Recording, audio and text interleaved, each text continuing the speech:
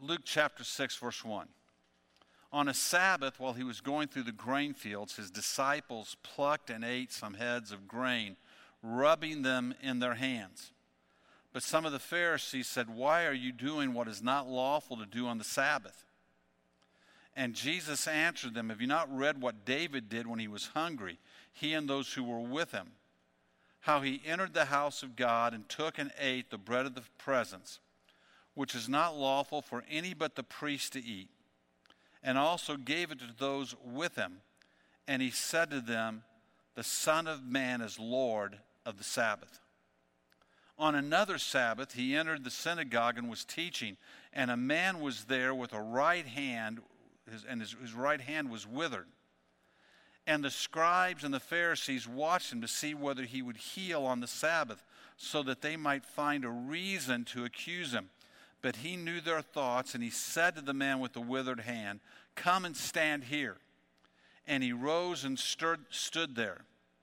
And Jesus said to them, "I ask you, is it lawful on the Sabbath to do good or to do harm, to save life or to destroy it?" And after looking around at them all, he said to them, "Stretch out your hand." And he did so, and his hand was restored. But they were filled with fury and discussed with one another what they might do to Jesus.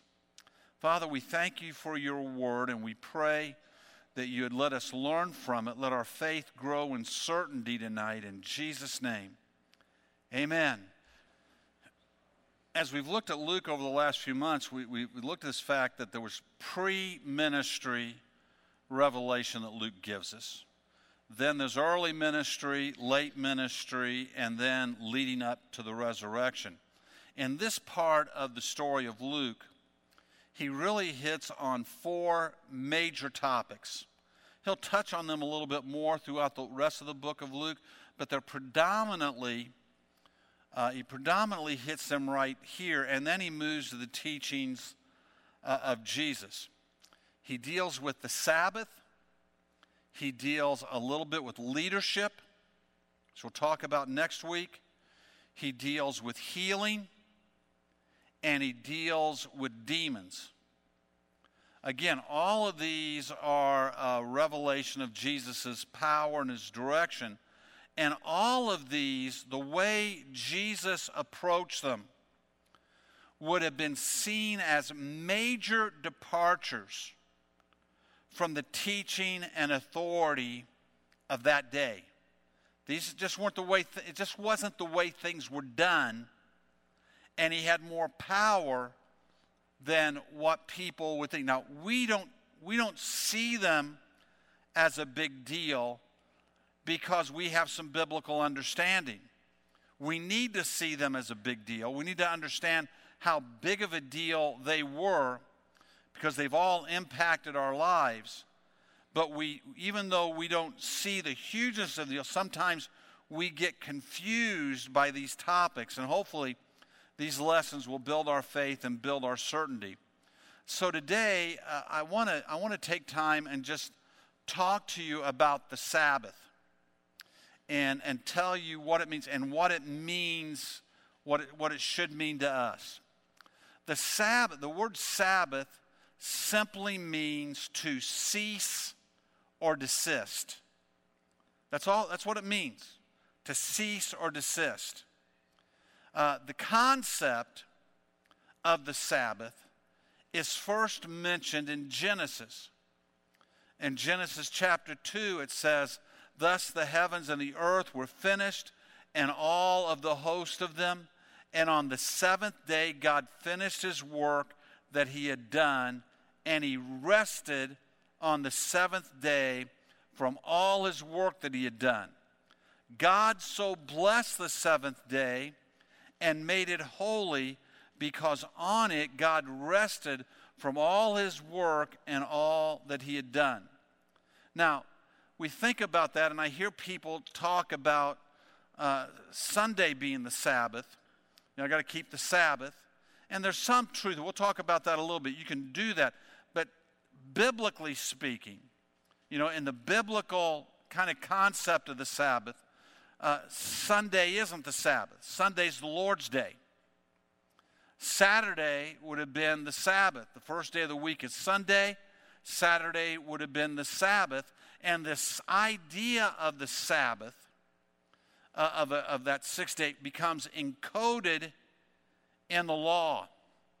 In the Ten Commandments, in Exodus chapter 20, verse 8, it says, remember the Sabbath to keep it holy. It is the only commandment that Jesus dismisses to an extent as a law, even though he keeps it in place as a concept for our life. It's not just completely thrown out and forget this.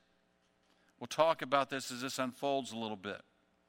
Throughout the Old Testament, the people would break this law, and the prophets and the teachers would call them back to it. So let's talk about some of the time frames and the Sabbath.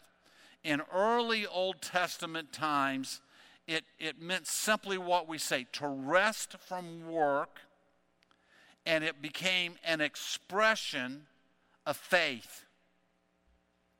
It was seen as a resting from work. Now remember, the Sabbath was a pre-law establishment of God and a law establishment of God.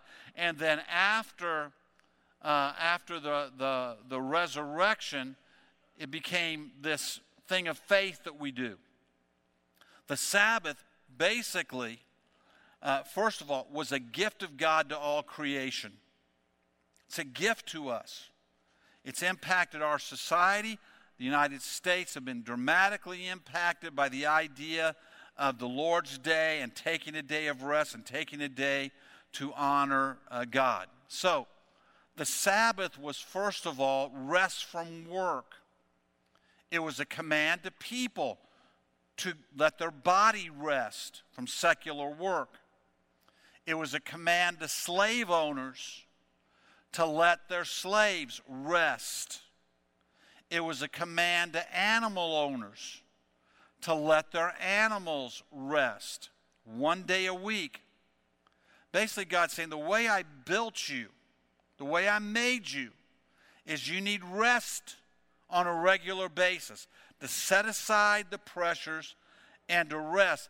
And it reflects back to their time in Egypt when they didn't get rest, when they were slaves and were driven every day by this slavery, and God was reestablishing now this day of rest.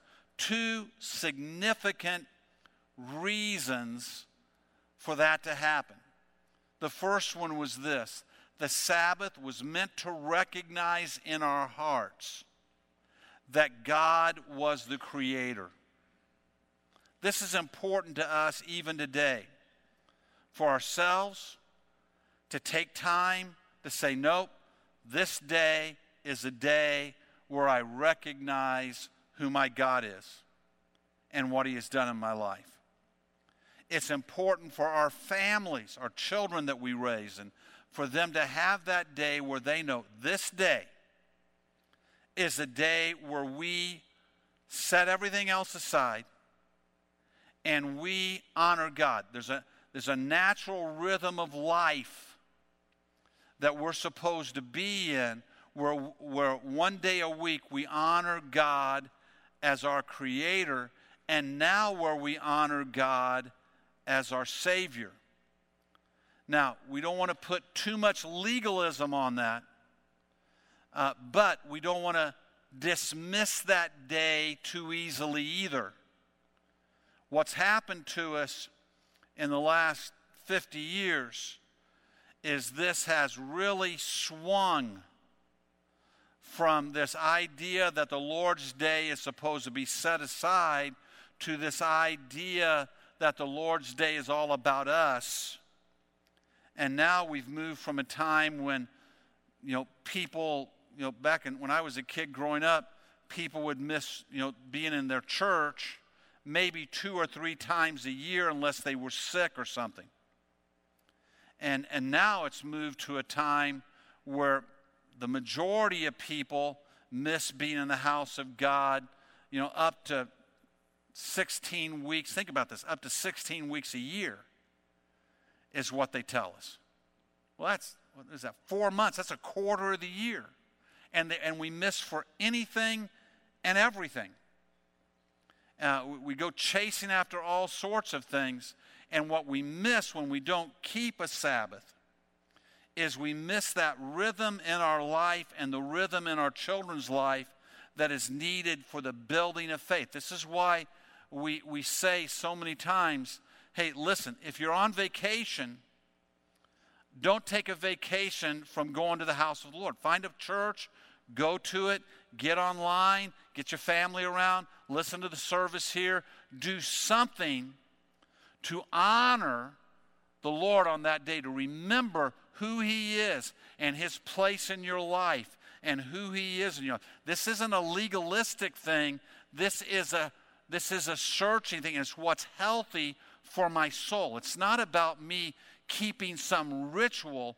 It's about me recognizing how my soul stays sustained and being in a place for the sustaining part of my soul. I mean, you understand this. Being in a corporate worship setting builds us as we come into it and strengthens us. Hearing the Word of God preached feeds us and builds us. And we need that experience inside of this world that is trying to suck all of God out of us. It's trying to suck it out of our society and it's trying to suck it out of our lives. We need that natural rhythm of doing what God created us, how God created us, to recognize, no, this day is special and special. Now, I'm not a hard-nosed legalist about this. When our family goes on trips, there'll be times, many times on a Sunday morning we get up and we go to church. Sometimes because of what's going on that week, we'll look and say, nope, on Saturday night we're going to church, but we go to church. We're going to find some place to go to church. We're going to look for a place to be in God's house. And if we're in some part of the world, some part of the country where there isn't church, then we have our own church setting. We get our word out and we pray together and we talk about the things of God together. Why? Because there's this natural rhythm of health that your soul needs. And there's this natural rhythm that your life needs to stay healthy. It's why some people are weak in faith and weak against the temptations of the world, because they don't keep the Lord's day in the place where it should be at. The second thing in these early days that it was really meant to be in the early days of the Old Testament, it was meant as a sign to the world, and it's still a sign to the world. When it shows how God plays in our life and how we honor Him when we set time to dedicate to Him. So how do you feel about Chick-fil-A not being open on Sunday? It's a good thing, isn't it? It gives a testimony to who they are. There was a time when Sam's wasn't open on Sunday, and then, he died, the leader died, and the next generation said, hey, there's a whole other day we can get money from stuff. And they changed. There was a time, some of you will remember this years ago, when a lot of things were closed on Sunday. A lot of people honored the Lord's Day, but the call of the dollar is very, very strong. So I would just tell you in all of that there is a testimony. So you have, it always kind of baffles me. Somebody will say to me, well, Pastor, I won't be here next Sunday. Well, what's going on? Well, my family's coming into town, and I have to cook for them. You know what the best thing you do for your family would be? Be faithful to the house of God. Now, that doesn't mean you have to look at your family and say, I'm going to church, you have to too. But if you tell them, I'm going to be in church on Sunday.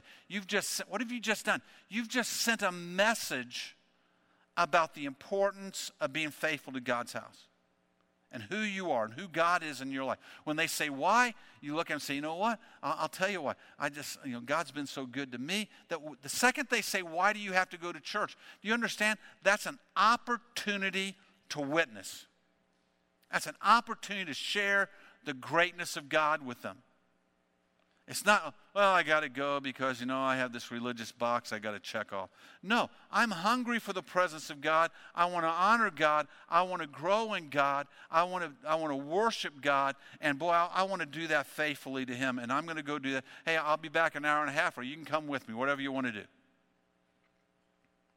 In the early days of development, even think about this. This begins to take place even before Abraham.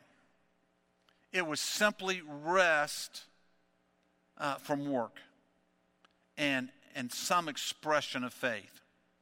But it came more defined throughout the prophets. They began to talk about, hey, you don't gather food, you don't plow, you don't reap, you don't start a fire, you don't chop wood, how far, you can only walk so far from home. Then all sorts of rules began to unfold. And it was about remembering who God is and God's role in your life and getting rest. Today, if you go to Israel with us, they have, and you get to a Saturday, which for us, it's basically from sundown on Friday night to sun up. Or wait a second, sun up on Saturday morning to sundown on Saturday night. There's this whole thing. Maybe it's sundown to sundown. I'm getting confused right here. And it's really interesting how some of the Jewish people live by those Sabbat rules and others don't. So you go into I remember being in hotels especially in Jerusalem. And while you're in the hotels, they'll tell you when it comes to that time. Now look, your floor has 2 elevators on them. One's a Sabbat elevator, one's a regular elevator. So on the Sabbat elevator, if you get on that elevator, it may be 15 floors. It's going to stop at every floor, all the way down. Then it'll go all the way up, and it will stop at every floor going up. Then it'll stop on every floor going down, and it just keeps running the whole time. Why? Because they can't press the button. They can't press the button. They can't break that rule. They can't start a car because it starts fire. So the one who's really into this, there's all sorts of rules around this. They won't do business, and on it goes, of the things they will not do because it's breaking the Sabbath. Now, in intertestament times, between the Old and the New, from the spiritual leaders, they developed 39 categories of activities forbidden on the Sabbath. So they had these 49 things that you couldn't do on the Sabbath. And if you take any one of them, like harvesting, then they had subpoints of what that meant. And we'll talk about that in a minute. So you had this big extended set of rules about the Sabbath. And here's a key lesson. Legalism typically turns to one of two things. Either we turn to acts of justification. We justify ourselves and go ahead and break the rule. Or it turns to control and manipulation. Legalism's never healthy for us. And you'll see that many, many times with people who have a tendency to want to be controlling or want to have a rule for everything or want everything to be judged by right and wrong and with the sense of right and wrong, and they want to judge what music's right and wrong, and they want to judge what hairdos are right and wrong. They want to legalistically have everything, and it spills out into this manipulation and control of their children and everything else, and typically what it produces is rebellion. Or you have the other side of it that just wants to dismiss everything and accept everything and say that there's nothing to any of it. Now, what we find in these two stories is control. Jesus' disciples are walking by a grain field. The law required the farmers to leave the edges of their field unharvested. The outer edge of them, leave them unharvested. They weren't to harvest them. In fact, they weren't even to go over the field twice. They could go through it and harvest it once, but if they missed something, it was to be left there. This was left for the poor. It's what Ruth was doing when Naomi sent her out to the field to get food for them. It was harvest time that she was sent out, to follow the harvesters and to get what they left. And it's what Boaz did when he said to his harvesters, listen, when you see where she's at, leave a lot. Leave a lot. Let her get it. It was a way for the poor to get food. It's perfectly legal, perfectly acceptable. It was a way for the poor where they could go and work and eat and have food. The edges of the field were left for travelers. It's like their fast food restaurant, if you will. There's a field. There should be something there for us to get something to eat. I mean, you think about it. They didn't have the things that we have today.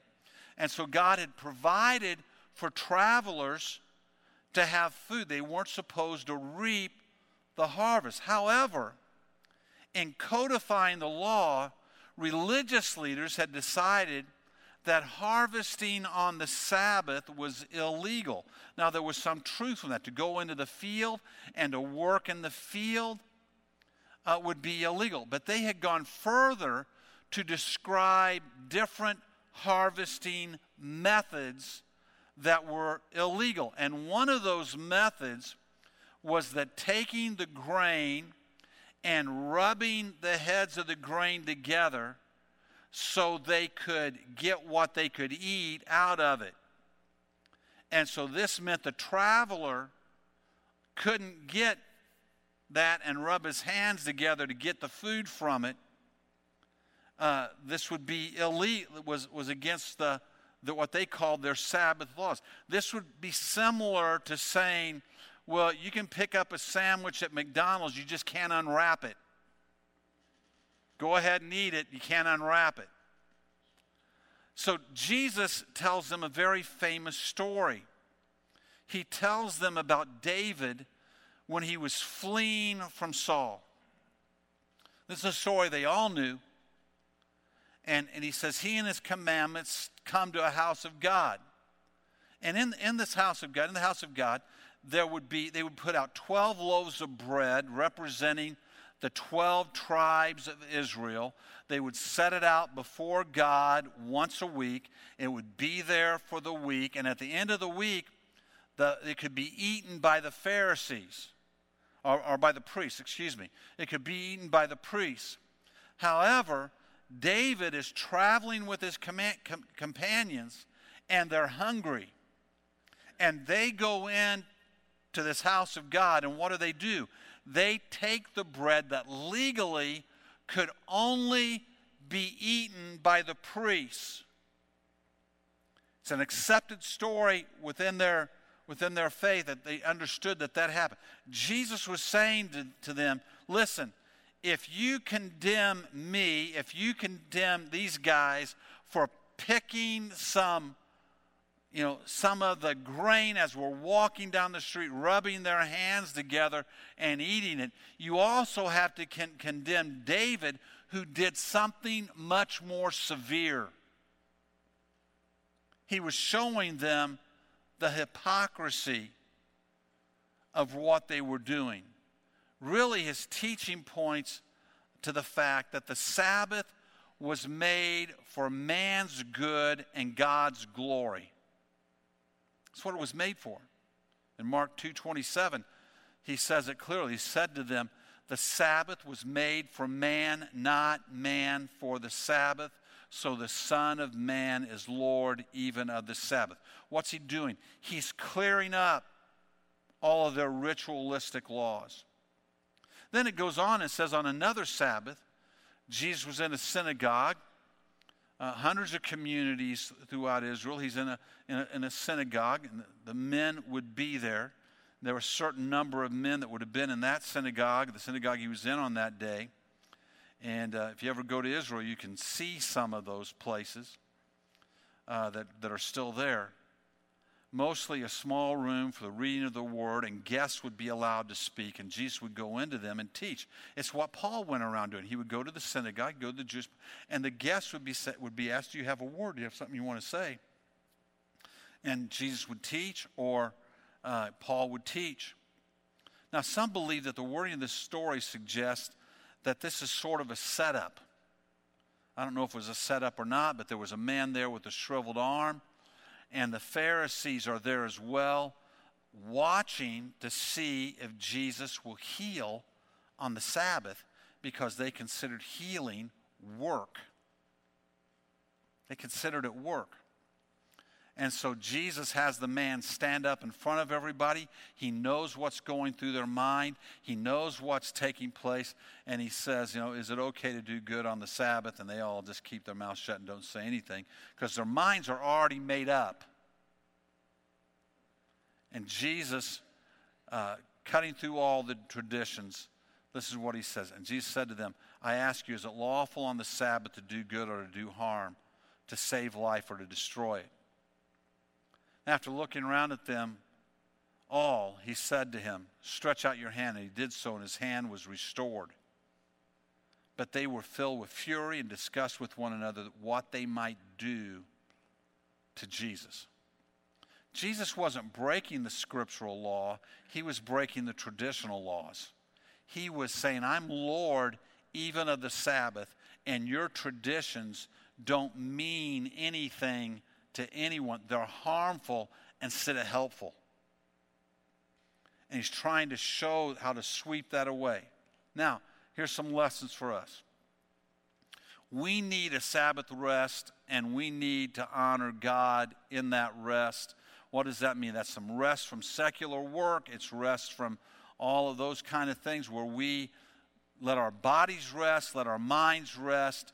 This is why people feel so much stress. It's why they get, anxiety. All kinds of things happen because we don't say, okay, on this day, I'm going to trust God as my creator to help me get done in 6 days. What is Chick-fil-A saying? We're going to pray God blesses us in 6 days if we give him the 7th day. And it's what we say. God, we're going to take these 6 days, but we're going to take a day a week that we're going to honor you. We're going to rest from all of that stuff, and our bodies need that. Jesus freed us from the legal/traditional bonds of the Sabbath. He freed us from many of those things. We don't live under that legalism anymore. In the New Testament, the day to honor Jesus was moved from Saturday to the Lord's Day. We celebrate the resurrection of Jesus on the Lord's Day. The New Testament church clearly followed the Lord's Day as their day of celebration. It still sets a clear distinction of faith and a testimony to who we follow when we follow this idea of setting a day, setting some time. And again, I'm not legalistic. If somebody, has things, well, I've got to do this on Sunday. Well, set some day that you're saying, that day I'm going to honor God and I'm going to follow after God. So we need a time to set aside to testify to our family, our friends, to our world. This is the Lord's Day. The Lord's Day is not bound in legalism, but it should be honored and it should be joyous, not because we're doing some legalistic thing, but because we're hungry to be in the presence of God and to honor God. Now, listen with me to Isaiah 56.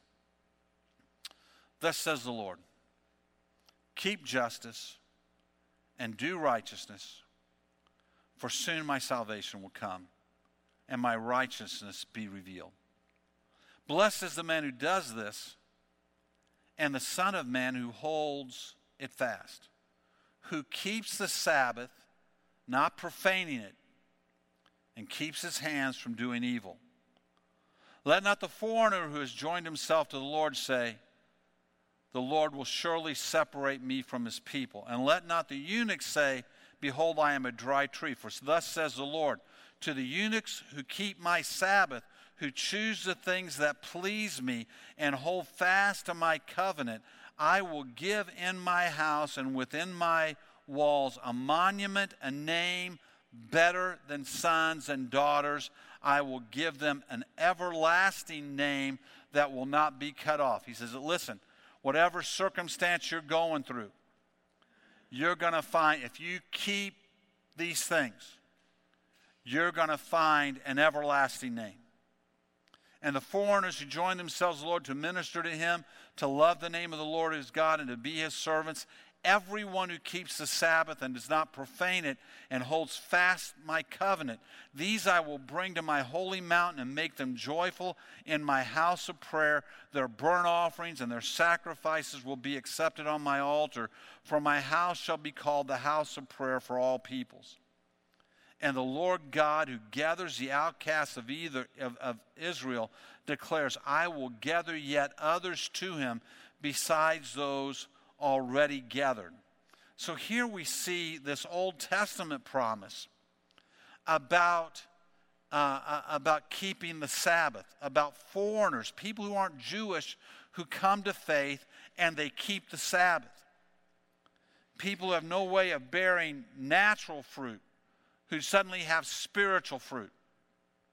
People who are now in the body of God, and now God's going to bless them. And part of the blessing is going to be, when my people do this, I'm going to gather others who have departed from me into the same thing. The testimony and the spiritual authority in this is going to be powerful. Now, that translates to us in this way of, as we honor God, as we allow our lives to honor God, as we set that time aside, as we get healthy in ourselves because we're resting the right way, as we become a testimony to God because we're inviting God and honoring our Creator in our life, we become healthy enough to bear the fruit that God wants us to bear. We become blessed of God to do the work He would have us to do. And we become blessed of God to see others gathered in His name. This is the principle. This is a principle. We don't hang on to methods, but we hang on to the principle. And the principle is, when you honor the Lord this way, the keeper shall be blessed, and others shall be gathered in. I've been praying in my prayer time, God, increase the faithfulness of believers to your house. Not because we work something up, but because they want to know you and they want to be in your house and they want to honor you. It seems today like everything takes people away from the house of God. This is why I say, listen, if you're traveling, whatever you do, go to church, honor the Lord. Find that way to make that special time to honor God. If it was made for you, just find time to honor God so the rhythm of life and the priority of family is maintained. Whether you're in town or out of town, make sure you get that rhythm of life maintained. Here's where we fail at times. We fail to see that our body needs this rest, that our soul and our spirit needs this rest. And we fail to see that there's spiritual empowering as we honor God and we invite Him into our life and we come into His house with the intent of seeking Him and being fed by Him and growing in Him. Now, what do we need to know? Let me share one last thing. Hebrews chapter 4, verse 9. I would encourage you to read those first about 10, 12 verses of Hebrews. But just to keep it short tonight. So then there remains a Sabbath rest for the people of God. And whoever has entered God's rest has also rested from his works as God did from his. Let us therefore strive to enter that rest so that no one may fall by the same sort of disobedience. Ultimately, the Sabbath rest that we enjoy, is a Sabbath rest from working out our salvation. That's ultimately the gift of this. The people in the Old Testament, they had all of these rules and all of these laws. And you know what the rules and the laws were really about? They were really about us seeing how we couldn't measure up, knowing what we couldn't do. In Christ, we get to rest from that. We get a rest in Jesus. So the enemy comes by and whispers in our ear, "You're not good enough." We can say, "Well, you lying devil, that's the truth. I'm not good enough, but Jesus is." Finish the sentence. Jesus is good enough. We are covered by his righteousness. The second you step into the kingdom, the covering of Jesus comes over your soul, over your life, and you are covered by his righteousness. And from that day forward, when God sees you, he chooses to see the righteousness of Christ on you. Now, we want the righteousness of Christ not only to be on us, we want his sanctifying work to work through us. And we want our life to begin to reflect and our spirit to be healed from the self of sin. And we want to begin to walk in him. We don't want to walk in fear. We want to walk in faith. We don't want to walk in lust. We want to walk in love. We don't want to walk in anger. We want to walk in the peace of God. We don't want to walk in selfishness. We want to walk in servanthood. And we want to do that not by legalism or by law, but because God has transformed our lives, and that's where we naturally walk now. That's how we naturally live. And as we do that, as we give up, we don't want to walk in revenge. We want to walk in forgiveness. And as God deals with those things in our life, which most of the time he deals with them in our prayer life, as he deals with them in our life, not only are we covered by the righteousness of Christ, but the righteousness of Christ begins to work through us, and we begin to be set free from the results of sin in our life and the work of sin in our life. We are covered, we're set free from the judgment of sin, and now we're being transformed by the work of Christ in righteousness, so we no longer continue in sin. Are you getting this? This is a gift of God, and we get this by resting in Jesus. This is a major lesson to the Jewish people, that they can be freed from the legalism, and it's a major lesson from us that we can rest in our salvation. Friends, your only hope for heaven is Jesus. Your only hope for heaven is Jesus. Your hope for heaven is not that you get good enough to get there. So the enemy, every time you slip up, mess up, do something wrong, the enemy comes by and says, "You're not going to make it. You're a worthless, no good sinner." I'm not resting in how good I am. I'm resting in Jesus. I want to get better because I know his way is the right way. I want to get better because I feel his convicting spirit in my life. I want to get better because I find life in doing what is right. But I'm resting in Jesus. And when the enemy says, "You blew that, that wasn't good, you failed," I go, "No, I'm resting in Jesus. I'm just resting in him. I don't want to do that anymore. God, help me to be free from that. Help me never to act that way, talk that way, think that way, do that thing anymore. God, help me to be pure and wholehearted in you. Help me to get this right." All of it. But Lord, I'm resting in Jesus. You will never get good enough to go to heaven. You'll never get good enough. Jesus is the only reason you get to go to heaven. Amen? Rest in Jesus. Amen. Let's stand together tonight and let's pray.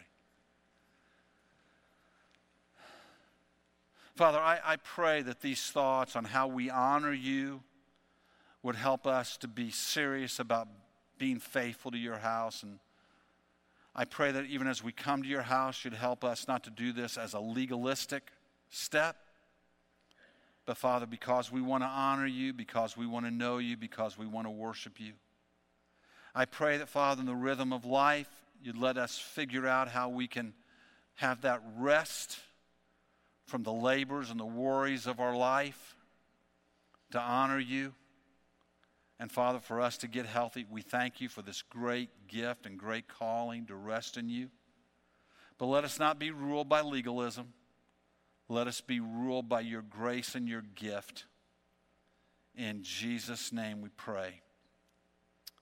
Amen and amen. Now next week we're going to talk a bit about leaders, how God appointed leaders, how God sees us and wants us to be leaders, and the things we have to do to get in that place. All right? All this from the book of Luke. God bless you. Talk to some folks around you and go in the name of the Lord.